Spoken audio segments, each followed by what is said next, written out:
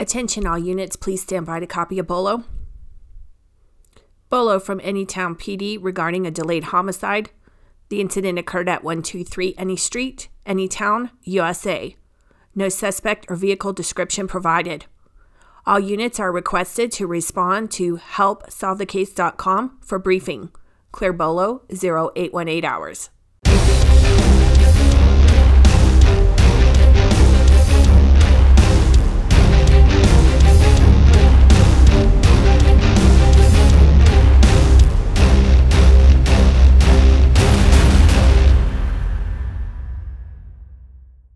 Well, hi, this is Christine Burke here with Help Solve the Case. And today we are here with Rashad Coleman and very excited to have him here for a number of reasons. One, because he is a police officer like myself. So we have a lot of in common about that. Well, excited for one thing, because we're going to talk about his case that he is working. And he's asked for some help from Help Solve the Case, and excited because of what it is. As we do Help Solve the Case, we kind of have three areas of interest. We have our unsolved cold cases, we have our wrongful conviction, and then we have our DNA stuff, which I call our DNA drama. And today we're going to talk about wrongful conviction, which I think is so interesting, and we're glad to be able to help. So welcome, Rashad. How are you doing today? I am doing wonderful. Thank you so much for having me. Thank you for having me. I really appreciate it. You're welcome. Well, we were talking a little bit before going on the air, and like I said, if I could do every case, I absolutely would. But happy to help, and so I know a little bit about the case. We've talked a little bit through email or whatever. I just think it's so interesting. I don't even know where to start first, because I'm going to go there. We talk about wrongful conviction, and then you have police officer in the same sentence, and usually those don't go together. It's like, okay, yeah. How do you and to have, here we are, two cops, right? And we're talking about working on a wrongful conviction, like, 1 and 1 doesn't equal 3.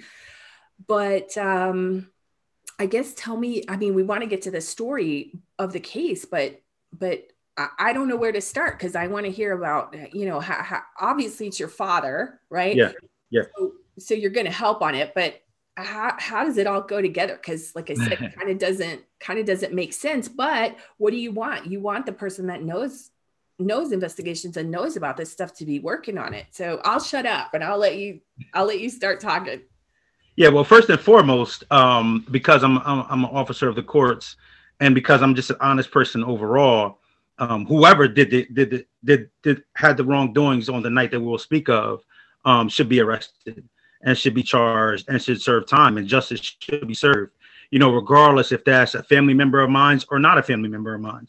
I feel like it might not be, but I wasn't there. So, and similar to yourself, sometimes good people do bad things. So a lot of times, in this case in particular, when I would talk to someone about the case, they would automatically assume that I'm saying, my father could never do something like this, or somebody I love can never do something like this. When, as I know, you'll talk to someone during an investigation and they'll give you all the signs that they're a great person and they didn't do it. And then it'll turn out at the end, they did it, Mm-hmm. So as far as my father's case goes, 1987, February 21st, on his way to work, he was stopped by a police officer. And the police officer questioned him about a crime that happened in the area where he was around that location. About an hour earlier, there was a young female, 22-year-old female in Newark, Delaware, that was getting money out of an ATM. A gentleman came up behind her and grabbed her, forced her into a side alleyway, then changed his mind and took her to her vehicle. And they drove off. While they were driving off, he took the money, which was $8 U.S. currency from the woman, sexually assaulted the woman by grabbing her hand and putting it on his genitalia, drove around the corner. Eventually, she sees people standing outside. So she takes the car, hops up on a corner, starts screaming. The guy jumps out, walks away. Police are called to the scene. Once they get to the scene, they interview the woman about the description, which was a black male, I believe he was almost 6 foot, maybe a little taller than 6 foot. Wearing a brown coat. At the same time, the police got another call for burglary in a senior citizens home. They go and respond. An officer went and responded to that particular location. And when he got to that location, he found a 79-year-old woman that had been raped and brutally assaulted, face fractured, swollen eyeball from being hit by the man's fist. She said she woke up in the middle of the night. Horrifying scene is described in the paperwork, to a guy beating on her. He then rapes her, then washes himself off and walks out of the house. At that time, police are called, a perimeter is set, which is the time my father was stopped. The first woman who was at the ATM was brought to the scene.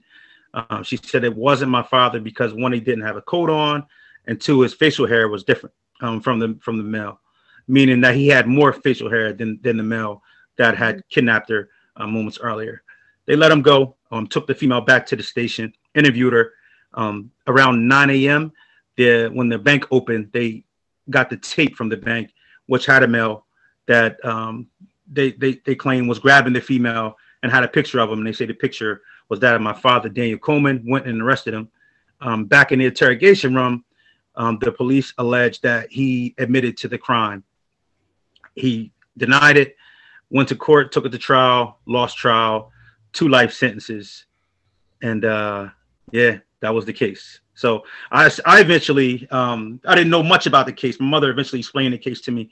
How old were you? I don't mean to interrupt you, but I think this is so interesting because, well, again, from several reasons, as you're talking about this and what you just said, I'm thinking about, I think as police officers, we don't realize the effect of, somebody being removed from the household, right? So how old were you when your dad was arrested? I was 3 years old. My 2 older brothers, one was 6 and one was 7, I believe. And when did your mom tell you, like, at what age is that appropriate? Or how did that even go down? I mean, we think about trying to talk to kids about the birds and the bees. How do you even have that conversation with your child? Yeah, good question. So when I was in the 8th grade, I never knew why he was locked up, but my mother would take me every now and then to go see him. And I just, thought I was just going into some funny place with loud noises and high fences and barbed wires. And, this guy was, right? I'm sorry?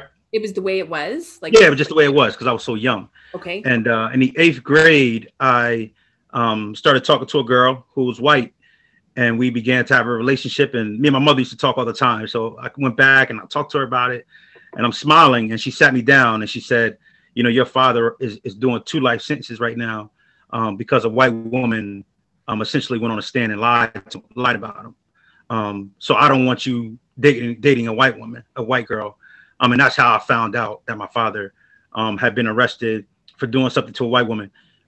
Years later, before I got married, I wanted my wife, my now wife, to meet my father when I was engaged. So I would set an appointment and we went to see him inside the prison. And it was my first time speaking to him as an adult. And I was struck by how hospitable he was with the situation. I knew his circumstance. I had read about his case online a little bit. And I didn't know how he would react to me bringing a white woman inside of the jail. But he was hospitable. He was telling me, look, if you're in love, it'll all work out. Don't worry about me. It is what it is. I've got the time. It doesn't look like I'm going anywhere anytime soon. I just want you to be happy. And I just want you, your future wife to be happy. And it was remarkable to both of us as we drove off, and we're saying, man, this just doesn't seem like a guy that would commit a crime like that. And wow. Yeah. Well, and I want to, I don't want to interrupt this story, but I have to add, because again, you keep bringing up things that I just don't think that the public thinks about. I currently work with people that are incarcerated and on defense, and it's interesting because I think not having that experience, or someone that's been convicted or wrongfully convicted or whatever,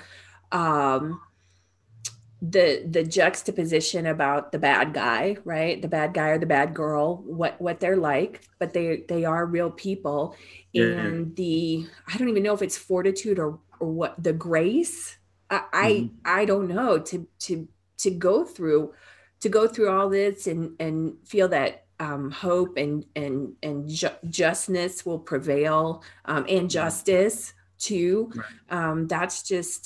That's just amazing. And now, were you a police officer at the time you went to see him? No, I wasn't a police officer at the time. Me and my wife, we were both teachers. And I had always had a dream to be in law enforcement for some odd reason, even though I didn't have a great relationship with law enforcement. But about a year or two after that, I was headed into the police academy. And at the same time, ironically, he was getting out of jail. His appeal had went through, and he was going to be released. He was going to have a lifetime of probation and parole, but he was being released the same year that I was going into the police academy. Okay. And when he got out, you know, we sat down and I asked him if he wanted me to look into the case. And at first, it was the look of defeat. You know, he was just like, man, look, I know what the system can do to a person. I've lived through it. I've missed my kids growing up. I just want to sit back and enjoy my life before I die. I want to enjoy my grandkids, you know, enjoy my wife before I die. I don't even want to do anything with the justice system anymore, because I'm learning things, right? I'm in the academy. I'm learning all these different terms. And I'm telling him, yeah, this will be a good case study for me. He's saying, no, leave it alone. Live your life, man. Do the right thing. And it wasn't until a year and a half later that he was put on ankle monitoring system. And they told him that he would be on it for the rest of his life. That he said, look, I need to look into it now because I'm being victimized again for a crime that I didn't commit. So how about we sit down and look at this case? Wow. I just think that I don't even know, like I feel bad asking this question, but did you, before you decided to become a police officer, did you, well, maybe you don't even want to answer it. Like, did you think he was guilty, or did you even pay any attention to it? Or like that was the reality of how you interacted with your father, and then that was done. And then you're going to start a relationship, which I will say, tell us about your book too, because I just started reading that. Right. So we don't want to give that away, but this is part of the stuff that you talk about, because there's so much going on there. I would want to say as a person, like just as a son, how you look at your father. And then, like you said, to have this desire to be a police officer, did that change your perspective in any way? Or how, that's gotta be, mentally challenging. Mm-hmm. Yeah, and it was very mentally challenging. To be honest, when I first read this story about the ATM and him, kidnapping someone and taking money from him, I just thought it was, maybe he's done it, but it wasn't as it was written. So the rape case was never a part of it, a part of his sentencing, or he was never charged with it. But I just thought, you're out one night, out at a bar, you get into it with some female, one thing leads to another, and here you are in this situation. And another thing I always tell people is, in the inner city, so many fathers are absent that it's no different from the next person. So because my father's not in the house, my friend's father's not in the house, and he's locked up off, for selling drugs. It was normal. And so, yeah, so it's like, okay, that just is what it is. One day he'll get out and he might go back. And so I struggled with that a little bit. But after I took my wife to see him, was the first time as a mature adult I spoke with him, and it just something didn't sit right with me, with him being this monstrous person that the paper was speaking of. So at that point we corralled and I spoke with him, and after he asked me to take on a case, and I looked him in the eye, we went out, we had a couple beers, that's always the truth serum, right? And it was my first time having a drink with my father, and I said, look, I'll look at this case for you, but I want you to know that I'm sticking my neck out on the line. And if there's anything about this case that I don't know, I want you to just tell me now. That's not to say I won't help you, but I can't get myself jammed up in something and you're not being truthful to me. Because, one thing police officers always know is if you're lying about one thing, you're probably lying about something else too. So, he said, no, he said, this is it. He said, I never saw the woman before in my life. First time I saw her was when they brought her to me and shined the light on me. And then I saw her in court, and that was it. And I started looking at the case. And a couple of things started setting me back. When I saw, I don't know how deep you want to go into the case, when I saw that he was attempting to have the confession that they said he made thrown out, I thought that, okay, so you did confess to it. And it wasn't until he explained to me, he's no trained lawyer. His education, he's got a GED from high school. So his terminology, he wouldn't understand, lawyer talk or courtroom talk. But some of the things that he was saying about the interrogation were making sense from a person that just doesn't know what's going on, and that was, that's kind of where I took it. So we began looking at it, and I said, man, these things just are not adding up in this case. Well, one of the things I want to talk about, your gut, right? So as a cop, and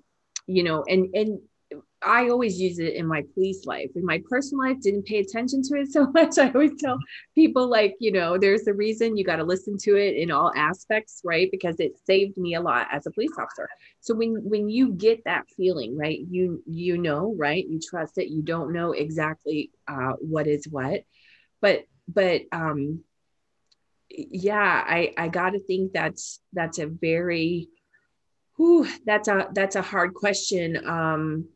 To have that conversation, like you said, because that's something that I had asked you, like, did you have that conversation? Because man, that could go so many bad ways that, here you're trying to establish this relationship with your dad, and then you want the answer, right? Because you have a reputation as a police officer. Everything has to be truthful and on the up and up and all this stuff. And I could just imagine it would be awkward because he wants to say the right thing that's going to keep you around or keep your love or whatever, or maybe redeem himself or whatever. And you hope that's the truth, right? And then you want the answer from him at the same time, but you want the good answer that it is a wrongful conviction. Unfortunately, you don't want the bad answer that, yes, I did it, right? So it's all these feelings and things, but then to listen to it and say that stuff isn't done right.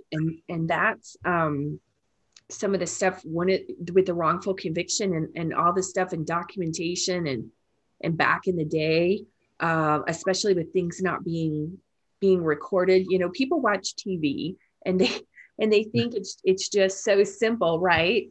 Yeah. To solve the case, and we're going to have this, we're going to have that. And one of the things, and we've only talked about it briefly, we're going to get into it more as we work the case, but what you mentioned, you were just describing it about the witness identifying and saying it's not him. Okay, so she was there.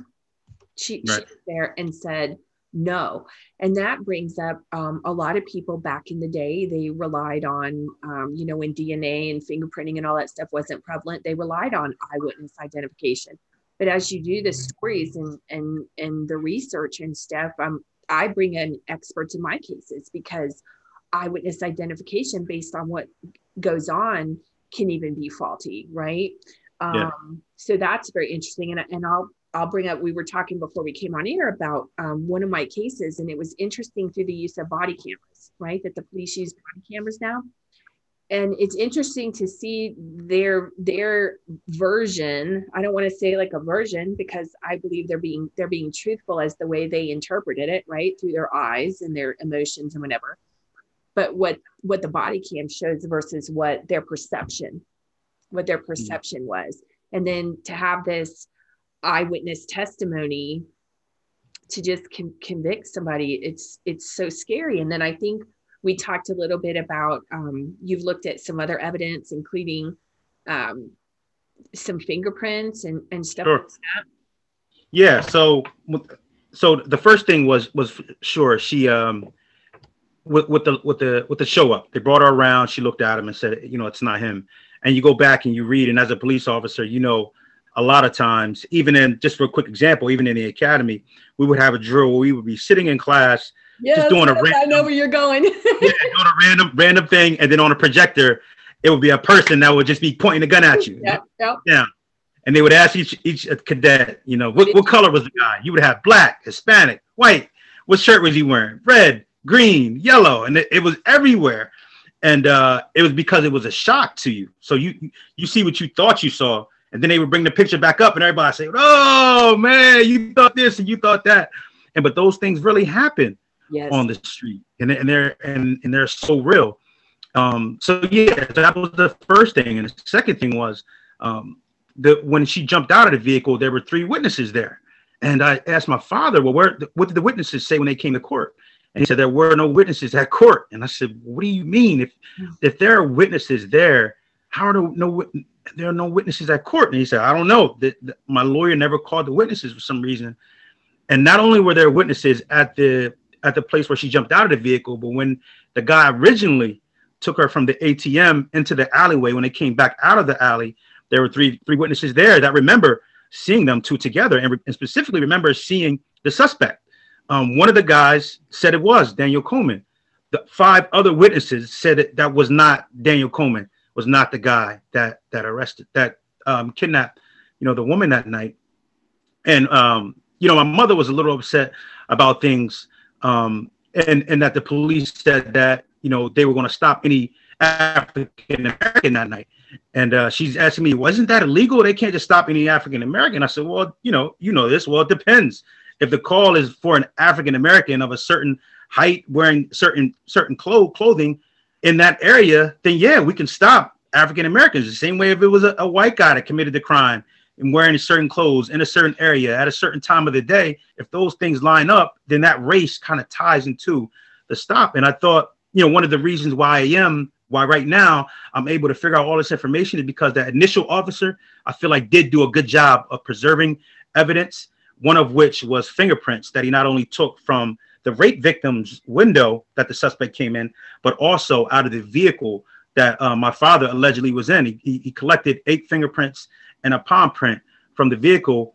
Not only that, and he sent the evidence to the FBI, which was another thing. I'm like, whoa, there's FBI evidence right here.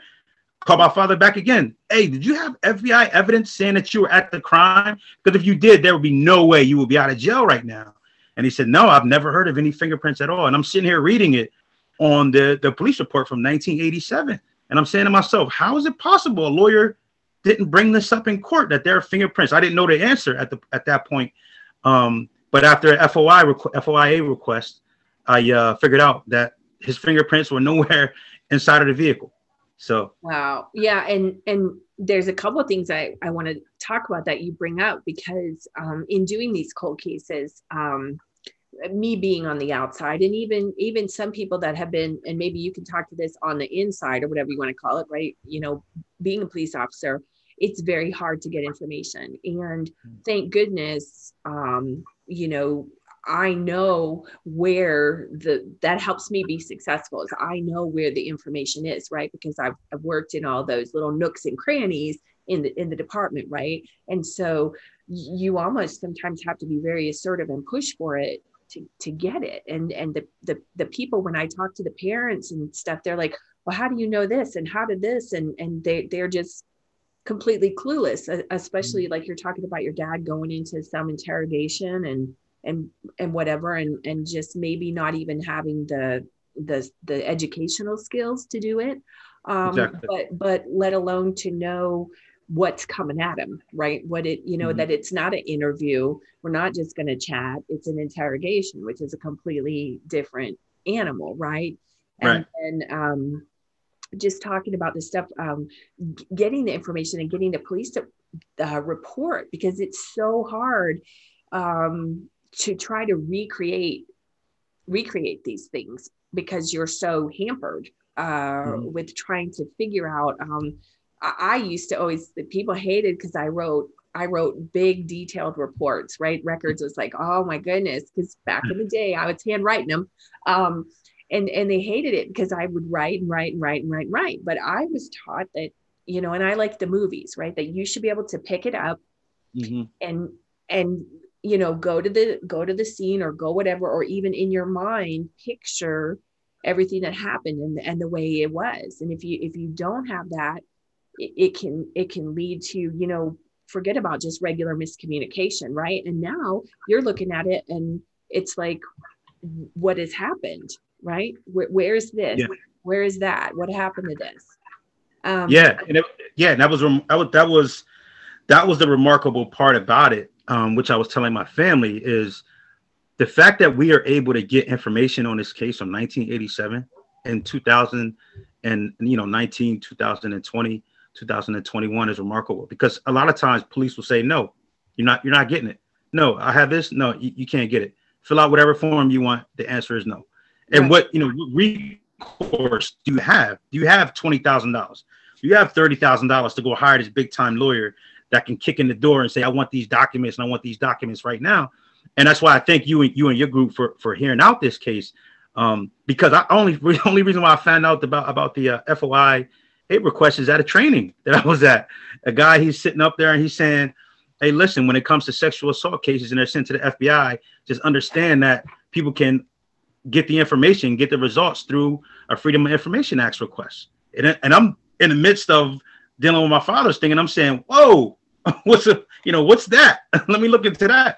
Sure enough, I send it off. A couple months later, they send it back saying that my father's fingerprints were not in the rape suspect's house or inside of the vehicle, and that there was DNA found in the vehicle. There were his shoes were taken and the carpet out of the vehicle were taken, none of which matched anything that was on him. So, it's amazing. And so it was tested, right? Because a lot of times, I mean, and this is kind of scary. You know, I could be opening up a can of worms, but even cases that I'm working on now, that the prosecution doesn't even test anything. They're like, well, we're not going to test that. We're going to wait until it goes down the road. And if it goes to trial and whatever. And I'm always with, my guys, I'm like, hey, like, if you didn't do it, we need to do this, right? But if you test this right now. Like, I'll leave this up to you, but we really need to test this because how, I mean, and I guess that's just, I would assume, right? And this is, assuming that the prosecution, if I was a prosecutor, I would never want to put on a case that I didn't feel was 100% correct about. And one of the things too, like going back and looking at all these cases, I really want to have an unbiased opinion. And sometimes some of my families can get a little frustrated with me because I don't accept anything as fact. I said, we're going to find the facts. We're going to look here. If there's 10 things, we're going to look at every 10 thing. We're not going to just assume that it is what you think it is or what you should be or whatever. We're going to rule out everything, and then whatever we're left with, then we decide what we're going to do with, right? And so it sounds like you're saying that fingerprints didn't match, the DNA didn't match. So here's a question. I mean, it's something we can get into. Did you talk to the lawyer that handled his case, or is he long? Yeah, I have not, but she's retired now. She's been retired for about 4 years, I believe. And I haven't been able to find her yet. Okay. So yeah, I did a little bit of digging. Yeah, I was going to say that, but I said I'm not going to just put them to work, So yeah, I have not been able to find her, and I haven't been able to confirm where the actual fingerprints are, which are like two big things. I haven't been able to confirm if the FBI still has the fingerprints. Did they send just the results back? Did they send the fingerprints and the results back? But one thing I do know is that the police department had the results of the fingerprints before the trial, which is huge. So that means, I mean, we're thinking that the fingerprints said, in our estimation, right? I'm looking at you like, you guys are hearing this, but we're face to face over Zoom. I'm looking at you like, I'm assuming like, well, if the fingerprints didn't match, like me as a cop, when I'm working my case, I'm going to be like, maybe I might want to look at this a little further. Right. But yeah, exactly. Do you think they just went with the eyewitness, or what is your, I mean, I think you said you had the trial transcript. Do you have the trial transcript? Yes. Yep. Okay, yep. So I had all the trial transcripts. So we can get into that. And what's your feeling about the way, and this is kind of scary too, for other people, again, being involved in the defense of these cases, and no shade on the attorneys, but you kind of have to pick a theory or pick a way and go with it. It's not like you have the opportunity to kind of lay everything out and say, okay, well, we're going to try this, like they say, throw the spaghetti against the wall, see if it sticks. No, you kind of have to pick a lane and go in it. And if you haven't, like, let's just say they decided to just use the eyewitness and not the fingerprints for whatever reason, and then you leave all of that stuff on the table. And if that doesn't work, then what do you do? Like, what do you think they just did the eyewitness testimony, or? Yeah, that's the only thing that they did when it came to evidence was one, they had the alleged confession, which he went and took the stand also, which you know you know how the defense attorneys never say put your client on the stand, but he took the stand. I thought he did a remarkable job to go against one of the best prosecutors here, and he said, I never admitted to anything inside an interrogation room, that they confused me. And my question to him, well, how did they confuse you? What do you mean? Did you say you kidnapped her and you just knew her? What do you mean that they confused you? And his thing was, they would ask me a question like, when's the last time you were with your girlfriend? Because he had a girlfriend at the time, and he would say, yesterday or this morning. And they would ask him, well, have you touched her sexually? And he said, yeah, I touched her when I was leaving out. I might have patted her on the butt or something like that when I was leaving out for work. And they would say, oh, so you did kidnap her? And he's saying, well, who are we talking about? Are we talking about my girlfriend? Are we talking about this woman, this victim that's saying that you think I kidnapped? And they would ask him, well, what do you think we're talking about? And he would say, my girlfriend. And they would say, then it became like a back and forth of, what he's talking about. And so, that part kind of had me in the middle, right? Because I can't see how why would that would take three people in a room to all come up with a lie, right? Which is kind of unusual when it comes to police. That's kind of hard to believe. But then I look at the other aspect of it is the victim was in that same room an hour early, and she was videotaped and made a written statement. My father was in there an hour later, same room. The officers say that they had a videotape inside of the room, yet nothing was taped at all. And I thought that was interesting. And I'm saying, well, why wouldn't you just tape them? There's a nail in the hole. Go ahead and tape them. And, that didn't happen. So I thought that was a little interesting. This was, what did you say? 87, right? Yes. Yeah. And I mean, I'm going to date myself, but, I did interviews around those times, and I mean, it was a little bit bulky, but I had a tape recorder. I mean, we all didn't have cell phones like we do now. It's amazing when, and obviously you don't want to use your personal stuff, whatever, but most of the officers have cell phones. They've got body camera, they've got all this stuff, and there's no documentation, and you don't want to think, like you said, bad things, but how do you have it? I mean, I even have it today in some of my cases. Some is recorded and some isn't. And if you have nothing to hide, why would you? I mean, I don't even like saying that, right? But yeah. Why would you not? Because that's only more evidence. I just, Yeah, it's interesting because when that happens, doubt comes in. So now I don't know if I understand. I don't know if I believe you like I did a second ago. When something like that comes up, and then the officers alleged that my father was on tape, that they had a still picture, and this is 1987, of course, and that he was on tape, and that there was a picture of him. And I asked my father, was that, who the picture looked like? And he said, I don't know. The picture wasn't me. And so I've tried to get that picture because I'm figuring, okay, I can go get that picture, have that picture enhanced, and we can see if it's him or not. And denied. I'm denied that picture also. It's a part of an investigation. You can't have the picture. We'll see. And that's something, again, we can talk about it, we can work on it, and we can argue, because once again, it's very disturbing, because I so value law enforcement, right? I was in it. I take pride in my profession.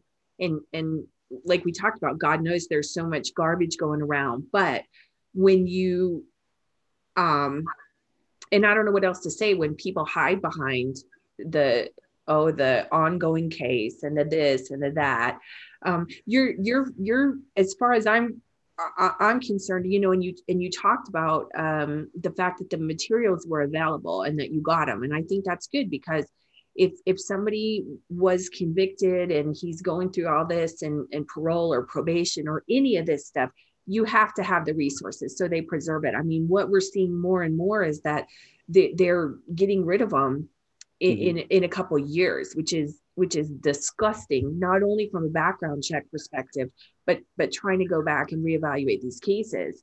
Especially when we have systems like a cloud system that can preserve all these documents. Why are you getting rid of this stuff? Yeah, you have lifelong. Yeah, it's very scary. But the point that the investigation is closed, right? There's no reason that you shouldn't have it, and especially your dad. I mean, you're his representative, but you should definitely have that. So those are some things that we can work on. So what do you think in talking about that? What do you think the main things, like going back and trying to get everything? Do you feel that you've gotten everything about the case, or maybe trying to get that photograph and the fingerprint? Like, what do you think right now is going to prove it? Like what do you think you want to try to do, or that's something that we could do in like a bullpen session? What I call those is like brainstorming sessions. Yeah, I've listened to one of these sessions. I love them. I'm totally enthralled when I'm listening to you go back and forth. I think the biggest thing right now is the fingerprints. If the fingerprints in the vehicle come back to someone that she doesn't know, because the victim is still alive. I'm getting goosebumps. I'm sorry, getting goosebumps because I just can't. I don't even know what to call. Like, that does not sit right with me. That just yeah. And another thing that just occurred to me, right? All the hurdles. For some reason, I think when you become a police officer, you just automatically, for some reason, you think guilt before you think innocent. At least that was how it was for me, because I was making so many arrests on the street. When I would approach something, it would be from a guilty standpoint. Can you prove to me that it's innocent? So when I read the report and I seen that one of the witnesses identified my father, I said, man, out of all the people in the world, how could this person identify my father, right? 5 other people, including the people that was with him, said it wasn't him. And I thought about it. And I was talking to my father one day about the interrogation. And he said, at the end of the interrogation, I said, well, what happened after that? And he said, they had me take a picture. And they, put the jumpsuit on me and put the hood on me and took a picture. And I said, what'd you say? And he said, they told me to take a picture.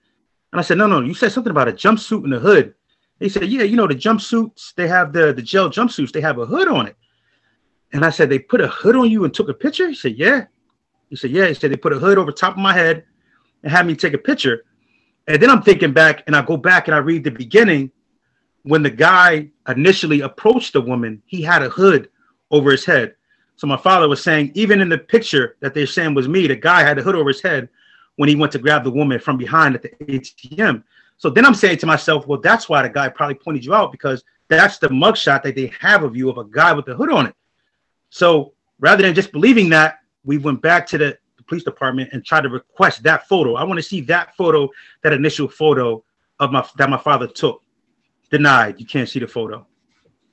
Well, and that brings out, again, because I'm working present day cases, right, with this. And one of the things I talk about is, again, back in the day, I used to create a photo lineup, and we would have black and white booking photos, and they were all kind of like, I don't know if you experienced it, but in the library card catalog, and we had the little drawers that we pulled out, and that was my job to create it. I had to sit through, I had my arrested person or my suspect's picture, and I had to physically myself, when we start talking about bias and all kinds of stuff, and facial hair and who looks like whatever, and pick people that look like the person to me. And then, that has progressed to, now we have systems in place for that randomize it and supposedly do things like that. So, in the first op, but then I'm thinking, when you're saying that, because it's gotten so technical now about shirt color and facial hair, and lighting, and did you do black and white and placement of the picture. I'm thinking like, well, if it was a jacket hood, I'm thinking like you're talking about like some kind of spit hood or some type of hazmat type, in the jail. Well, did he have, what other hoods did the other people have? I mean, I hope to God they didn't, they had hoods and did not have a hood, right? Mhm. I mean, that's Yeah. a glaring. And if that's the case, then that would make sense. If everybody in the photo lineup had a hood on, then okay, I could kind of I don't know. Is that legal? Is that legal to put a hood on someone? That's my question to you. I don't know. I've never been a detective before, but can you put a hood on a person for a mugshot? Well, I'm not the lawyer, right? So, but I got to throw my disclaimer in there, so for a legal opinion, but I can tell you with my training, and the reason behind it is that the people need to look similar. You cannot have people that stand out. Okay. And one of the things I'm going to lose it. We were talking about that is, aside from that, so let's say everybody looks the same, right? They look good and the pictures are as random as possible, but as close as possible.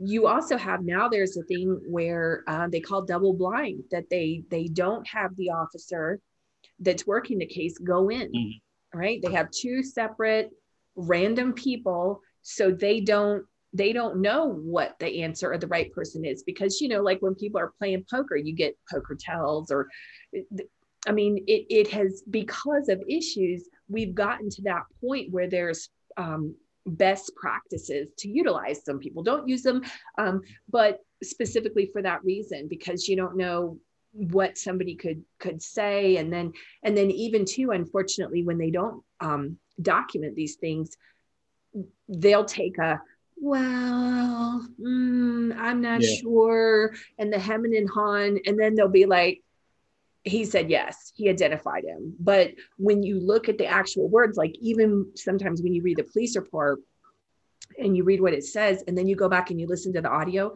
and you watch the video, you're like, oh wow, that's totally different to get to the yes, right? So kind of what you're talking about in the interrogation of your father, what kind of a roundabout thing did they get to, intentionally or unintentionally, to get to the yes or whatever, Exactly. that's then paraphrased in the report. So, well, it sounds really really interesting. And gosh, I mean, just hearing about the fingerprints and all that stuff, very, very excited. I think it's going to be very interesting, and we're looking forward to really helping you and your dad. And I don't know, anything that you want to say to anybody right now that might be listening, or I don't know. I hesitate to say exciting, because I don't think something horrific, right?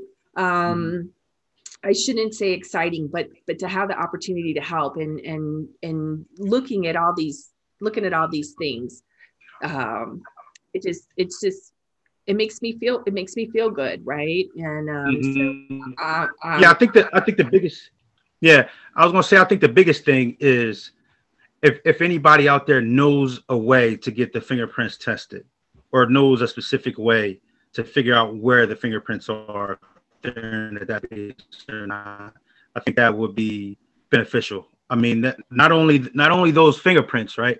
I know you didn't want to dive. I don't know if you want me to talk about the other suspect or not, but there's a lot more to go along with this case. Well, yeah, we'll definitely look at that, in the bullpen, and part of kind of going back to square one, and what I like to do. And that's why we have everybody with our virtual investigators. They can participate, but you really have to start over, and you have to re-investigate the crime and say what happened, right? And not get caught up in any type of tunnel vision, or even in this case, because we don't want it to be your dad, right? We don't want to exclude anything, and we just want to look at it and say, who are all the possible suspects, and what wasn't done, and get to it, so we can make sure that we've looked at everything, right? And that we've looked at all options. So definitely we'll get started on that. But and also, like you said earlier, I don't want to forget about it, but I wrote a book on it. I was just gonna say, tell me about your book, because I think that's so interesting. what life must have been like, and just your perspective. I've started reading a little bit of it, and like you said, it's just it is a completely different perspective, right? Mhm. And that to come full circle to hear. So yeah, so tell everybody about your book and how they can get it. And Sure. So the book, it's called Fatherless Son: How the Criminal Justice System Tore My Family Apart and Brought Us Back Together. And you've heard a little bit, a little snapshot about what the book is like. It's about my life growing up without a father, and then coming to the realization at this point that my father might have been wrongfully convicted. And I wrote this book for one specific reason. I've always tried to look at my ancestors, my grandmother and my great grandfather, and try to look all these people up, but I could never find any writings on them. I could never find what they wrote down, how they thought politically, what was going on during the times that they were alive. So I wanted to leave a footprint right down about how my great grandkids can know how their great grandfather thought. And so I wanted to put it on paper. And now it's etched in stone. It's in the library. It'll be in the Library of Congress, for as long as America is here. And the book is not necessarily about selling a lot of copies. I always tell people, if you don't have any money, if you don't have a dime to your name, I still want you to read this book. And you can email me at it's Arthur Rashad, AuthorRashad.com, or ArthurRashad@gmail.com. You can send me an email and I'll send you the book for free. But you can also, if you want to purchase the book, you don't have to. You can purchase it at AuthorRashad.com or on Amazon, and it's also available in audio format on audiobook.com and wonderful. iTunes. I think that's great, and we'll put it on the website too. And I was just thinking something as you're talking about, not only about a history for your family, but and we talked about a little bit before coming on today, just such the, I don't know if it's the dichotomy about the way the police relations are, and that here you're involved in doing a good job doing that, but also bucking the system, so to speak. I guess you're making a difference against the system, and work and showing how that system can work hard, right? You're working hard to right a wrong. And I think that's just that's an incredible example, not only for your family, but just for the profession too, because of late it can be so maligned. And the fact that I think it's a great testament that you could grow up the way you did and not be harmed by it. I don't know what the So yeah, exactly. So some of what I try to talk about is I kind of tote the line between a police perspective and the inner city person's perspective that's growing up in an impoverished neighborhood. Like we talked offline, I've been searched and stopped by so many cops I can't even remember before I became a police officer. And then I can remember there was a call we had of a shooting. And me and my partner, fly down there, and we turn the corner. The person had a African-American male, white shirt and blue jeans. And we get down there and we turn the corner right where the shooting happened. And what do you see but 10 or 15 African-Americans, blue shirt and white jeans. And it just clicked in my head. Oh my gosh. I looked exactly like everybody else out there, which is why these cops are, those cops were stopping me at the time. It doesn't make it right, but it kind of brought some perspective into, I don't know who's who. And one of the older officers, he said, you got to get out of that vehicle and start talking to people in order to know who the troublemakers are in the neighborhood. Because the troublemakers don't want anything to do with you, but it's a bunch of people out here. 99% of the people out here want to do the right thing. They love you out here, but it's a small percentage, and you have to know who that small percentage is that's causing havoc for this neighborhood. And be able to make a difference. I think that's so awesome. And I have to, again, praise you for doing it, continuing to do it today, because I don't know if I started today, if I'd be able to do it given the climate. And especially what you're doing for your dad. And I appreciate you reaching out to us, and we'll go ahead and end it here, and you can find out more. We'll put the link to get the book on the website, helpsolvethecase.com. Or if you want to be a virtual investigator, you could go to patreon.com/help-solve-the-case, patreon.com/help-solve-the-case, and become a virtual investigator. And we'll start comparing fingerprints and looking at some DNA and maybe doing some FOIA requests and see if we can get that picture for you. So I really appreciate it, and we look forward to getting some justice for you and your dad and your family, right? And also, we can't forget when this sort of stuff happens, like you mentioned in the very beginning, there's the victim's family.